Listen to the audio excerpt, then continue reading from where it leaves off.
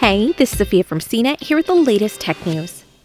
The Federal Communications Commission took its first big step toward freeing up 100 megahertz of wireless spectrum currently being used for the military to be used for 5G service.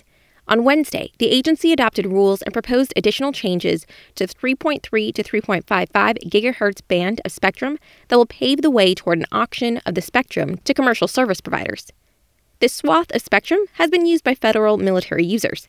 In August, the White House and Department of Defense determined it could be shared with commercial providers for 5G service. They urged the FCC to begin drafting rules for an auction to take place in December 2021. 5G is the next generation of wireless technology rolling out across the world, promising to deliver much faster wireless service and a more responsive network.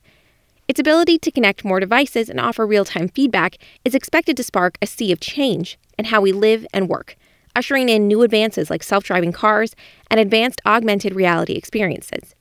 Mid-band spectrum, which is in the 2.5 gigahertz and 3.5 gigahertz range of frequencies, provides more balanced coverage and capacity due to its ability to cover a several-mile radius with 5G, despite needing more cell sites than lower-tiered spectrum bands.